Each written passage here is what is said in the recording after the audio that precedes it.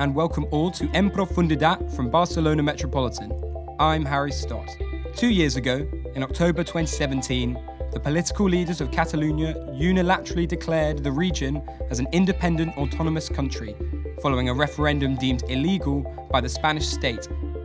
Catalonia, however, remains part of the Spanish Union, and so the conflict has continued to simmer away. Following months of trials this year, which saw the instigators of that illegal referendum given what many see as overly harsh sentences, the past couple of weeks has seen Catalans take to the streets in frustration and fury. On today's En Profundidad podcast, what happened after the trial?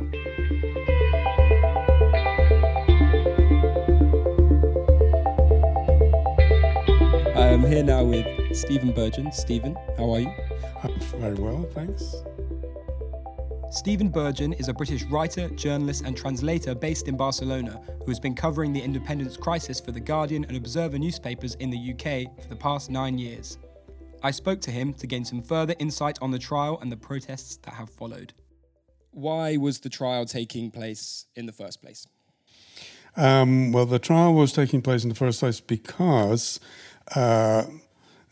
the government considered that the referendum and the unilateral declaration of independence in 2017 was illegal, which under various aspects of the constitution it probably was.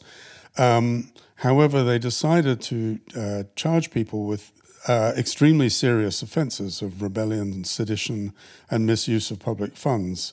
Rebellion is really just one step short of treason and carries a maximum sentence of 25 years, whereas sedition, if you were thinking in English law, for example, is also like rebellion. It's almost like treason and is a very serious offence. Here it really means an offence to public order. So on the lowest level it would be the charge of obstructing the police in the course of their duty. On a higher level, it's basically preventing the state from functioning, and that's effectively what they've charged them with. It's slightly ironic in this country to charge anyone with misuse of public funds because it's getting better now, but politically, it's a kleptocracy. It's extremely corrupt, and people seem to go into politics precisely to misuse public funds. So in this case, I think that in this case, the argument was that they had used public money in order to finance the campaign for the illegal referendum. And again, I think that most people, regardless of their political sentiments, think that this is completely excessive of sentencing people from 9 to 13 years for basically constitutional offences. They weren't, it just was very disproportionate, and the response and the violence and so on is entirely expected. Given it's the leaders of the movement who received these sentences, is it them inciting others to do these things, to obstruct the work of the police, or it is directly things that they did? I think it was a combination of both. I think that the trial, as trials often are in this country, seemed rather curious in that actually extremely little evidence, concrete evidence, was presented to back up any of these offences, including the offence of misuse of public funds, which I would have thought was quite easy to demonstrate. If you come from a country where you have trial by jury, trials here always seem slightly bizarre, and it's very difficult to understand the process. And so the way the evidence is presented seems to me unusual, and in this case extremely weak. I thought that there was they failed to produce any solid evidence that they had either physically obstructed the police or any other member of the state from carrying out their duty, or that they'd actively incited other people to do so, apart from organising the referendum. And it is questionable whether the referendum was technically illegal. All along, this trial has been treated legally as a package deal, that it's a collective a collective crime, if you like. That if one person is guilty, then they're all guilty because they acted in concert. So the case against Puigdemont will be, now that the courts have established that these people are guilty, then he is to therefore please extradite him. And what has the general response been from the Catalan leaders? The increasing talk about the fact that Spain is an authoritarian state, that it's not a democracy, and so on, none of which is true. Spain, like most states, has its faults, and one of its great faults, in my opinion, is a lack of separation of powers between the judiciary and the executive. I think one of the problems in the perception of all this is that the Catalan leaders refuse to acknowledge that they did do anything wrong, that it's true, I certainly think that the punishment is excessive. But to say that we did absolutely nothing wrong is also doesn't really help their case. Basically, if you look at statistics, it's something like 65% of Catalans think the sentencing is excessive, and 65% of people outside of Catalonia don't. And that kind of sums it up a bit. I think the lack of any sort of mea culpa on the part of the Catalans has meant that there's less sympathy for them than there might have been in the rest of Spain or the peninsula or whatever we're supposed to call it.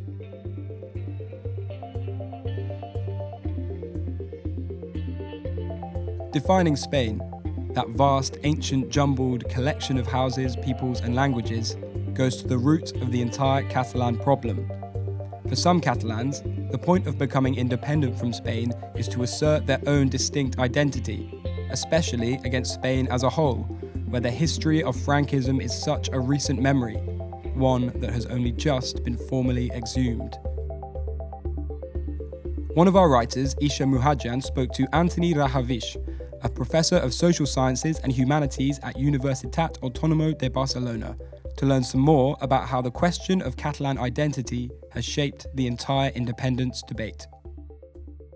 Well, let's start with political causes of conflict. What do you think are the root causes? We have two ways, in my opinion, to read it. One is from the political elites, that we have two political elites fighting for power. One is in Barcelona and the other is in Madrid. Madrid has always been the more bureaucratic, the capital type of elite. Barcelona has always been an economic elite, connected since 1978 with a local political elite, and these Catalan families always thought that Catalonia should be managed by them and from their own needs. So they always clash with Madrid just for power and for influence. And the other is how people see it. People, yes, of course, they acknowledge that there's an elite in Barcelona that also is fighting for their own political interest and economic interest. But people feel those who are nationalists, those who are not nationalists, they don't care. Or they care, but they don't see it as a problem. They think nationalists that Madrid, the elite of Madrid, is not just an elite, it's an elite that goes against the Catalans. So when a decision is made in Madrid, most of the times it's made against the Catalan interests. Not just the Catalan identity, but if Barcelona wants to export more, Madrid is always against it. If communication doesn't take place between Madrid and Barcelona or Catalan, it's just giving rise to nationalism. That's the root cause of the rise to nationalism, that there's no communication between the central government and the state government. When Madrid and Barcelona spoke more in the 80s and 90s, nationalism was there, but was not independentist. It was just a question of, we are Catalans, we want to be respected as Catalans, we want to speak in Catalan, but nobody wanted to leave Spain. It was only 15 to 20% of people who wanted to leave Spain. The problem now is that Catalan nationalism is not moderate anymore, that the only party in Spain that could speak to the Catalans is the Socialist Party, but they cannot make many concessions. Because if the Socialist Party talks to the nationalists in Catalonia and gives them certain new rights, the Spanish conservatives will monopolize that and say, you see, the socialists are selling the country just for the power. So right now, everybody's hostage to the political situation. We have the socialists who maybe in private they are willing to talk, but they cannot because then the conservatives will attack them. And the Catalan nationalists right now, Catalan politicians right now, I'm sure that in private they want to go back to normal and say, let's talk to Madrid. But they cannot do it either. Because if they now say, stop mobilizing, relax, we will go to Madrid to talk, they will be seen as traitors too. So another party will emerge, more independence. So right now the problem is that nobody can move. Anybody who moves lost. It's like that game, The Chicken, like everybody's driving fast. That's why I'm pessimistic. That's why I think that Catalonia will end up being some sort of, maybe not independent, but some sort of Puerto Rico, like a free associated state, or a heavily decentralized territory, because Madrid cannot talk and Barcelona cannot talk. So the only situation in there is yelling at each other. And that only fuels the radical positions. Hashtag pessimism. But there's a problem called identity, that it's not a scientific topic, because identity is unscientific. If you think about it, you can tell me I am Indian, or I am from that region, or I am from the States, or I feel that I am Russian, but I cannot prove it because it's absurd. So the problem of identity is this, that since from the academy we don't know how to approach it, we ignore it. Or we say it's a matter of passions, no? And we discredit it, like, be rational, be logical, don't speak about your preferences about language and all that. Well, I always say that the academy needs to understand that for many people their identity is important, even if identity is stupid, academically. So identity to me is polyhedral, is very complex, cannot be just summarized to the national identity. For some people, the identity that is important is religious, for others is gender, for others is... And that's a matter of choice. In Catalonia, though, many people identify themselves with the Catalan flag. So they see the Catalan flag and they hear the Catalan anthem and they stand up. They see the Spanish flag and they listen to the Spanish anthem and they do not stand up. So whether we want to deny that as unscientific or passionate, it matters. Because in the end, people vote out of emotional preferences.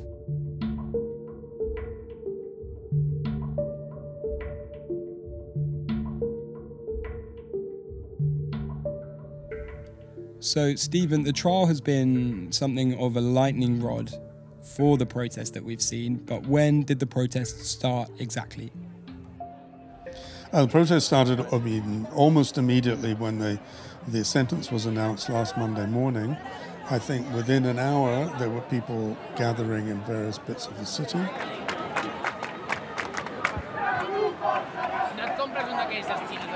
So we're here today, it's a couple of hours after they've just released the Supreme Court ruling, which charged between 9 and 12 members of the Catalan leaders of the independence movement with sedition was the main thing. The ruling on Oriol Junqueras, who's the leader of the independence movement, was 13 years. We're here today to speak to some of the huge crowds and to get a feeling of the protest in what is probably the culmination of months and months of trials in Madrid. We're standing here now outside the Omnium Centre in the centre of Barcelona, and I believe some of the Catalan leaders are just coming out and they're going to take the stage. There's a big crowd forming.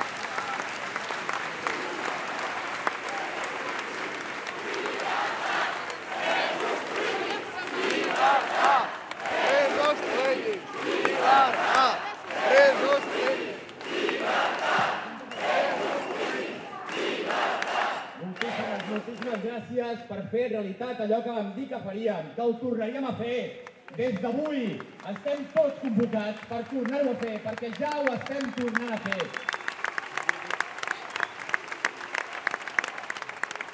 El nostre país canvia, canvien completament les coses. L'estat espanyol ha decidit suspendre els drets civils, els drets nacionals del nostre país. I davant d'això respondrem.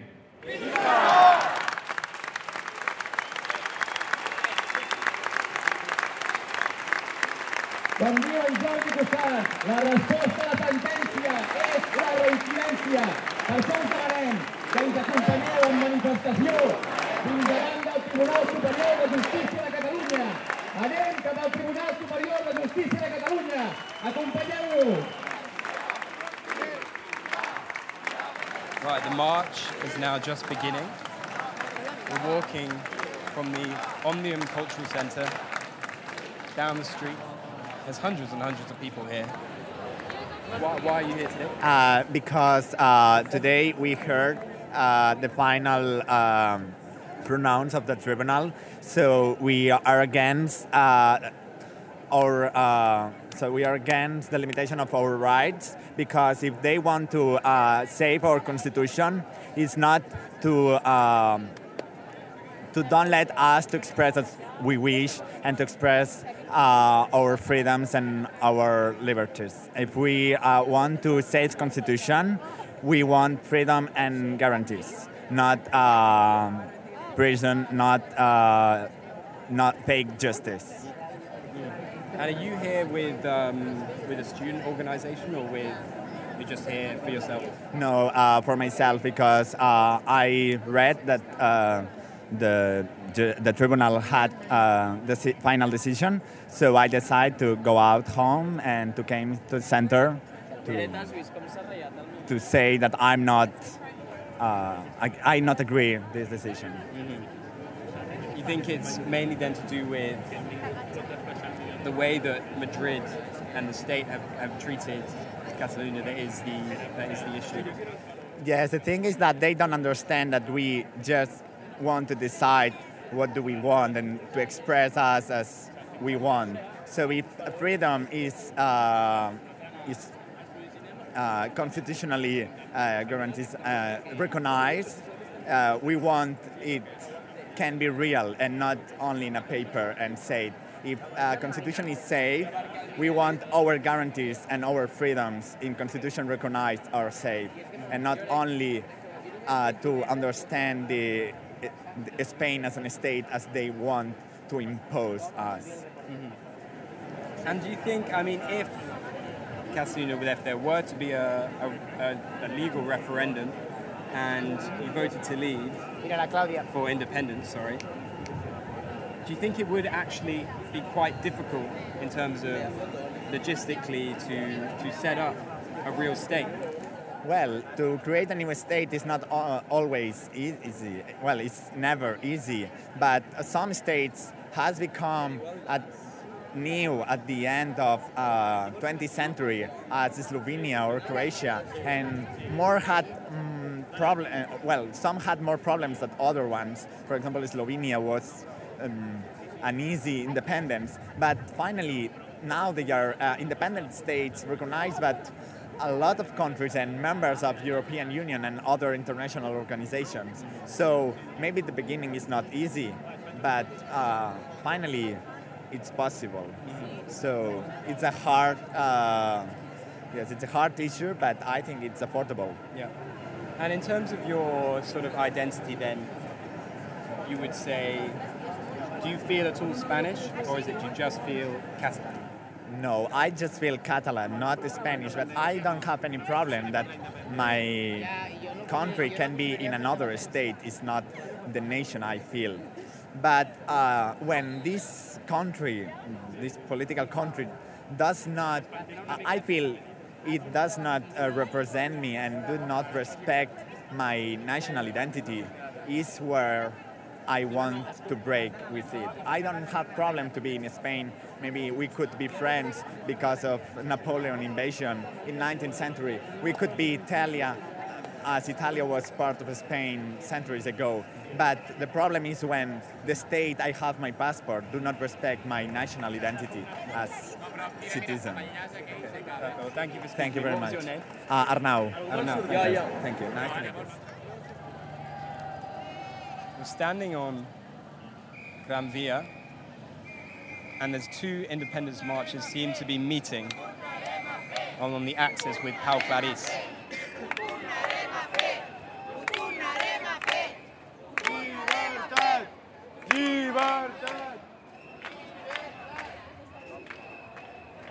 What's your name?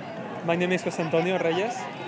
And why are you down here today? Why are you joining the protest here in Plaza Catalunya? Because I think that the sentence of the Spanish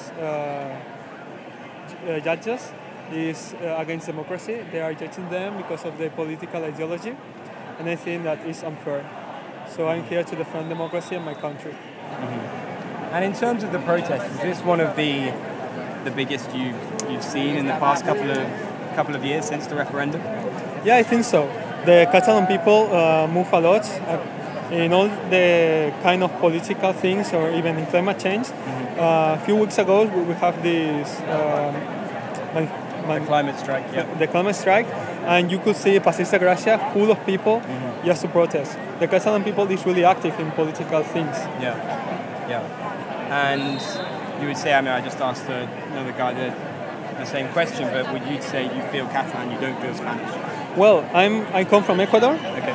and I feel Catalan because this country have received me, and all the people I love live in this country. So I'm doing that for the people I love and for the country that give me a lot. And do you think then amongst other, because there are lots of diasporic communities, of especially Latinos here in Barcelona, do you think a lot of those communities are also pro-independence, pro-Catalonia?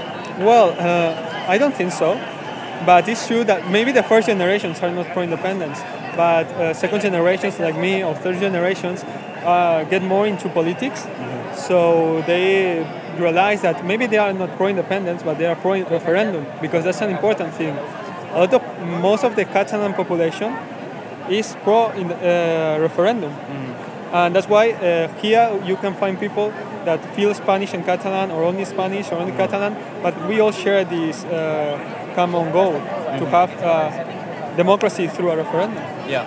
And if there was a referendum and say, when I'm British, something similar, like what happened with Brexit, and the vote was only sort of 52% in favour, or only just 52% against, then what do you think would happen to the movement from then?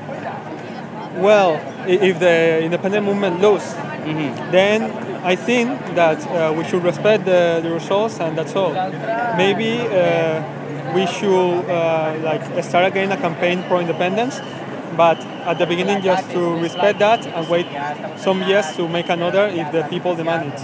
But what if then the pro-independence won by 52%, and you had a similar situation to like what's happened in the UK, where 48% of people don't want it? Well, it's tricky. It's difficult. Yeah, it's a tricky question, but I think that only a majority of 60% or above that percentage will be acceptable for make an independent country. Like low majority, like 51 or 52% is not enough, I think. I think Brexit shows that. Yeah, that's right. Okay, thank you so much for speaking with me. Okay, cheers. Thank you, man. Thanks. Bye. Right, we're still standing here in Plaza Catalunya. Everyone seems to be waiting around for something. It's not very clear what. What is about? What do you think about the verdict that came out today? About this? About the verdict. I know you know what's happening here. Okay, well, you know it's the one of the saddest days in Spanish democracy, because today the Supreme Court has told that a peaceful demonstration can be punished with 30 years in prison. So it's something incredible, especially with people like me with almost 60 years. It's something that we were sure we wouldn't see that, and it's incredible. And all the people now has come from the job, from the schools, the universities, and we are gathering here, and we are just expecting. There are, like in Hong Kong, there are groups with encrypted information, and we're expecting here because we want to make some actions. From now on, we change from another level, because there's people there, our political representatives, in prison, and that's why, yeah. Do you consider this a failure of democracy? Yeah, of course, because in Catalonia, 10 years ago, there was a completely legal law called Estatut. This is the law that rules in Catalonia. But from Spain, they, after being supported by a referendum, legal referendum, all Catalan people said, well, we are okay with that law. Then the Supreme Court and the Constitutional, they destroyed the law. So we are 10 years with no law, and they are trying to make a recentralization. I think it's something that happens also in India, for instance, and in other places. And the people began to have a reaction. From that came the illegal referendum, but illegal but not punished by law in Spain. There's no problem. There's nothing wrong with doing a referendum. New informations. Everyone to the airport. Everyone to the airport. Okay.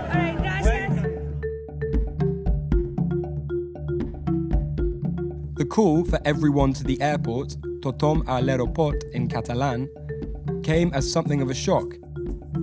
Out of nowhere, there were banners unfurled and a swift exodus of people from Plaça Catalunya as thousands shut down streets and highways as they marched towards Barcelona El Prat Airport. Stephen told me about how this was all organised. So there were people had gathered for a demonstration in Plaça Catalunya, and they were basically waiting for instructions. And at lunchtime, this website called Tsunami Democratic summoned everyone to go to the airport. And a very large number of people, tens of thousands certainly, went to the airport, many of them on foot. It was quite an extraordinary spectacle, actually, basically to occupy the airport and stop it functioning as a form of protest. They were met by a large amount of police. Things were quiet for quite a while, and then as the police started to move them off, or attempted to, inevitably things escalated. Rubber bullets were fired, foam bullets were fired, there were baton charges, and this sort of set the tone for the rest of the week.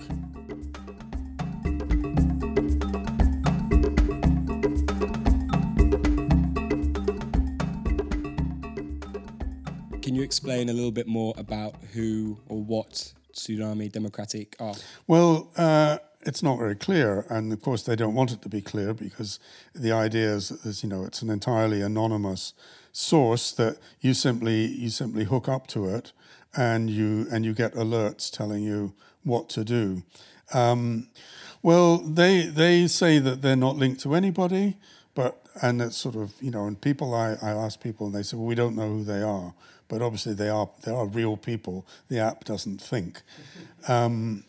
But they claim that the only action they, in fact, organised was the airport, and also some an action yesterday. But the other actions they say they had nothing to do with. But it's curious, if you've been on any of these demonstrations, what you find is like at 7 o'clock, there's several thousand people milling around, and then suddenly at an invisible command, they all go somewhere else.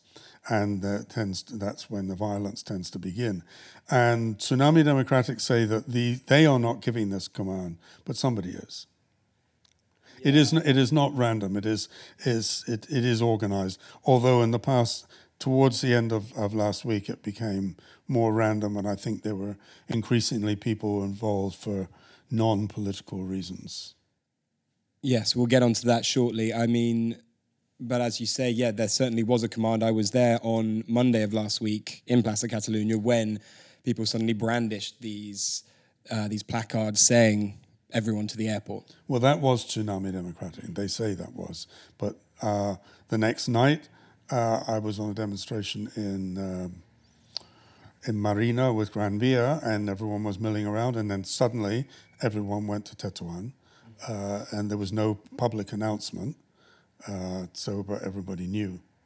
And Tsunami Democratic, then, do you think this is sort of a new blueprint for protests here in Catalonia? Well, I think it could be. I mean, because if it really is impossible for the security forces to find out who's behind it, and it does seem to have a sort of a level of secrecy, encryption or whatever, then clearly, as the state has shown that it's quite prepared to jail people for inciting anything to do with independence, then it would seem to be the way forward. And certainly, as you said, I mean, Hong Kong people are using technology in a very, very smart way to organize against what is, a considerably more formidable force. I mean, whatever people say about Spain, it's not China. The interviews that we've heard so far are from Monday, October 14th during the day. But on Friday, the 18th of October, I went down to the protest again to make some more recordings and was met with a very different scene. At 6 or 7 p.m, Diagonal, Exemple and Plaça Catalunya felt more like a fiesta. People milling about on the streets, dancing, drinking. It felt like a celebration more than a protest. But as the sun went down, with it left those good spirits. Things felt much more tense and soon became much more violent.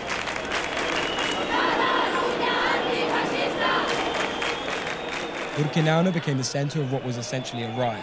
Bins on fire, smoke billowing into the air, streets being carved up for ammunition to throw at police, all punctuated by the thrash and thud of rubber bullets.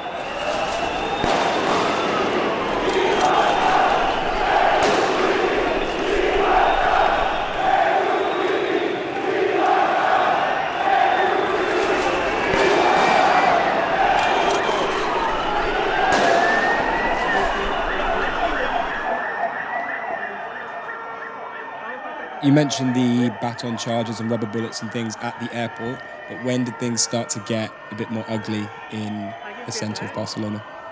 Well, it was the following night. There was a march around the Delegación de Gobierno in Calle Mallorca, which then spread out into Paseo de Gracia, and that's when we started. That was the first night of burnings.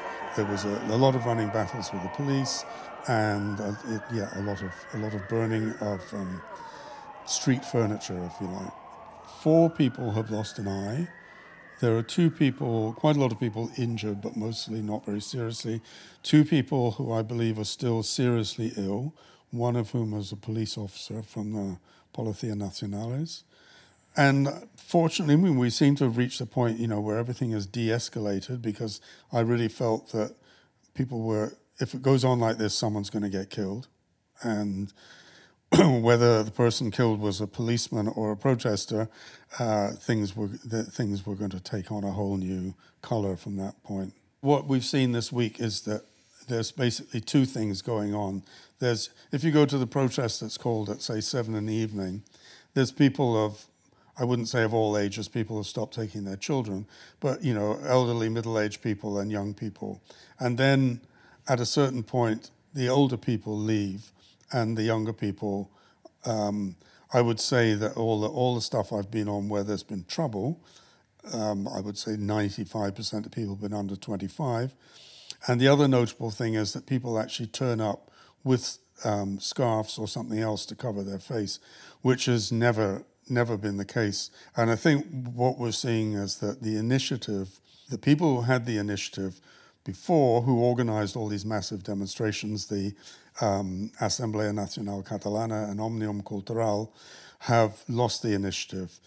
They can still, as they did on Saturday, organize an enormous demonstration, all these people marching from all over Catalonia, and they probably will again this coming Saturday, but they don't seem to be controlling younger people. And younger people in significant numbers obviously think that game's over, and that direct action and confrontation with the police is the only way to get attention to their cause. And you think that cause is definitely an independentist fervor, or could it be using the unrest for something else, do you think? I mean, I think initially, certainly most of the people, that's what they're young independentistas. The chants on the marches are all the usual ones about independence or anti-Spanish chants. But I certainly by Friday night, and Saturday even more so, it was clear that there were quite a lot of people who turned up for the action. And certainly by Saturday night when people started looting, which doesn't seem to be a particularly pro-independence action, I think there's a certain amount of people piggybacking on the confrontations for their personal reasons. Something else I've seen you mention in your writing has been this idea of infiltrators in the protests. Could you explain what you mean by that? Well, this was something that was claimed by Quim Torra, the Catalan president. This is something that always happens when politicians lose control of a situation. They can't possibly believe that the people themselves are capable of organizing themselves into action, and so it must be the work of outsiders. But I think you can also assume that the police will use agents provocateurs in this situation because that is a standard police tactic. So it would be naive not to think that there were any. But to suggest that this was the work of lots of Italian and German and other anarchists who'd been shipped in, who were definitely present after the first few nights, no question about that, but that they were the kind of moving force, I think has no credibility. But then on the other hand, Barcelona is home to a lot of Italian anarchists. They live here. I think a big way that the protests have been characterized by international news outlets, certainly some things I've seen from news in the UK, has been to focus on the heavy-handedness of the police. But would you say they have been actually provoked? Well, a bit of both. I mean, I think, everyone knows that riot police everywhere do tend to be heavy-handed. And they have, the means at their disposal. They have their batons, they have rubber bullets, they have tear gas, and so on. And, if you keep throwing stones at the police, they will retaliate sooner or later, anywhere on earth. Which, doesn't take away from the fact that there's plenty of video evidence that there's been random police brutality of just picking up people just walking down the street and being beaten up or having rubber bullets shot at them. But, overall to say, we're living in a fascist state with, a brutal police force, I think you have to be a bit more pragmatic. And if you're going to spend your evening throwing rocks at the police, then, something is going to happen.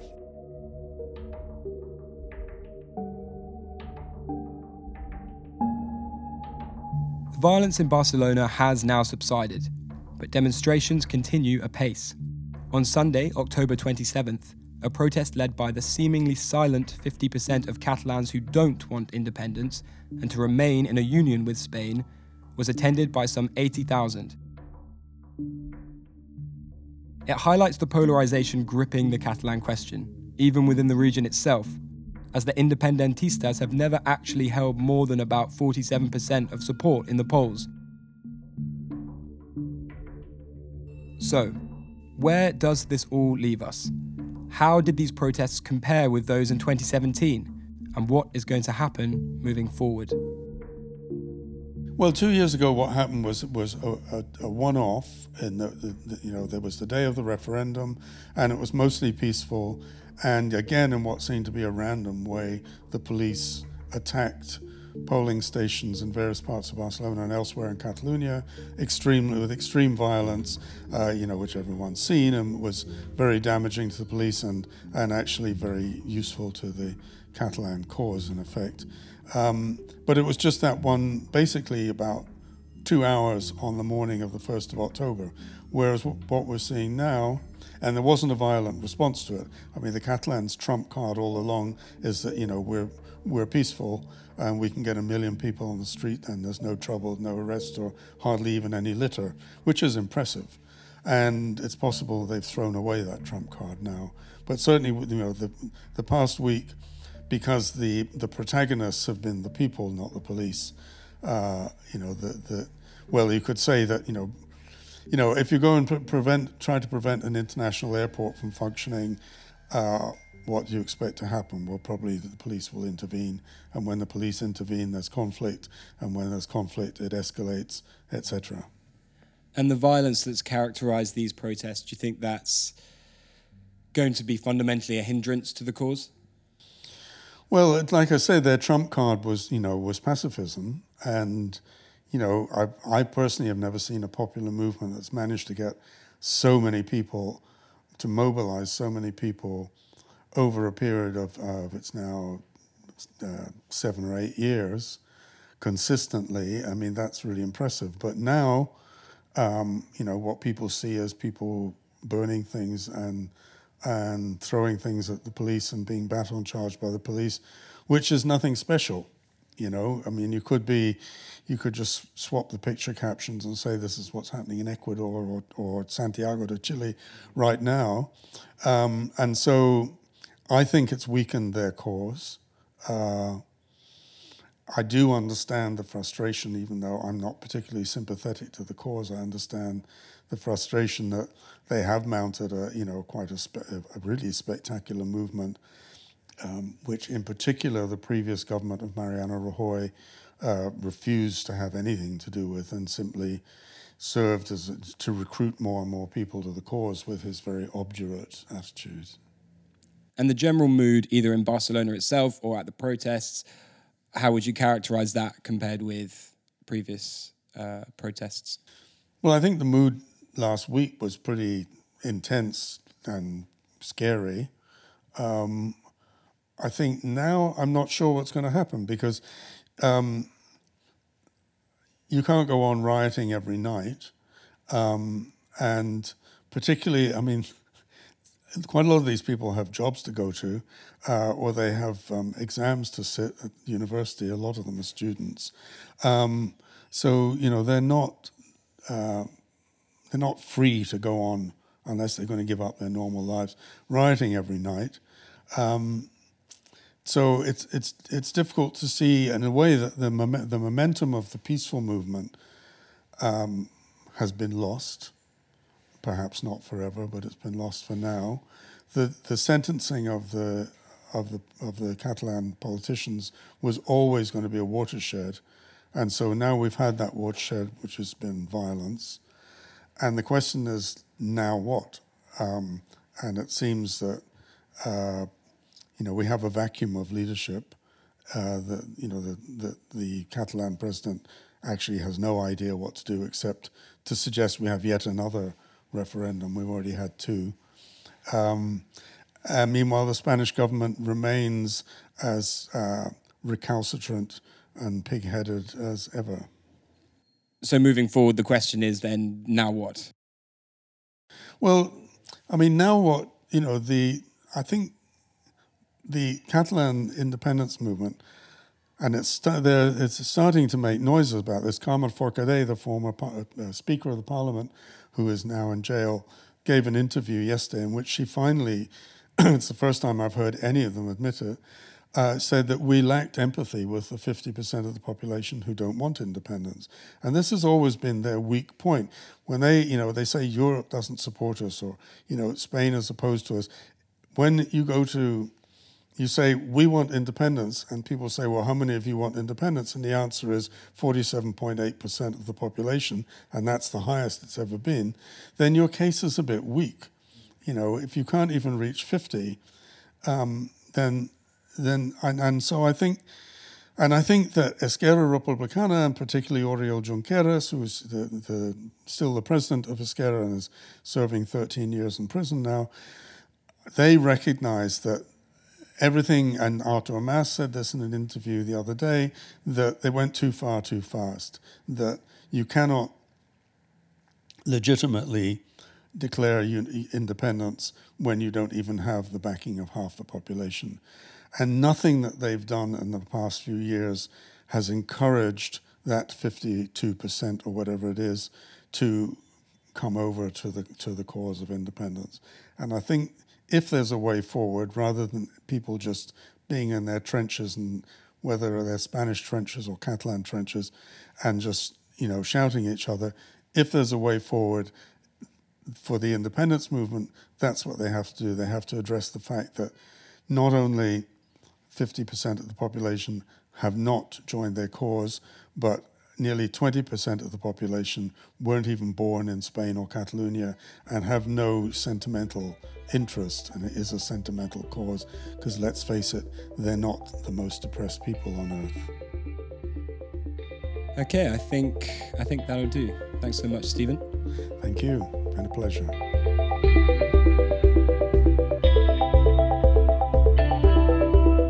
That's all for today. Big thanks to everyone involved in this week's En Profundidad, to Stephen Burgeon for his insight, which you can continue reading on the Guardian and Observer websites, to Isha Mahajan for her excellent interviews at the protests and her interview with Antoni Rahavish. Isha will be back next week for Un Tayat Amb, and look out for her further writing on Catalan independence, which will be coming up on our site very, very soon. But until then, thanks so much for listening. We'll see you next Thursday. The music is Inspired, Artifact, and Lightless Dawn, all by Kevin MacLeod, and licensed by Creative Commons.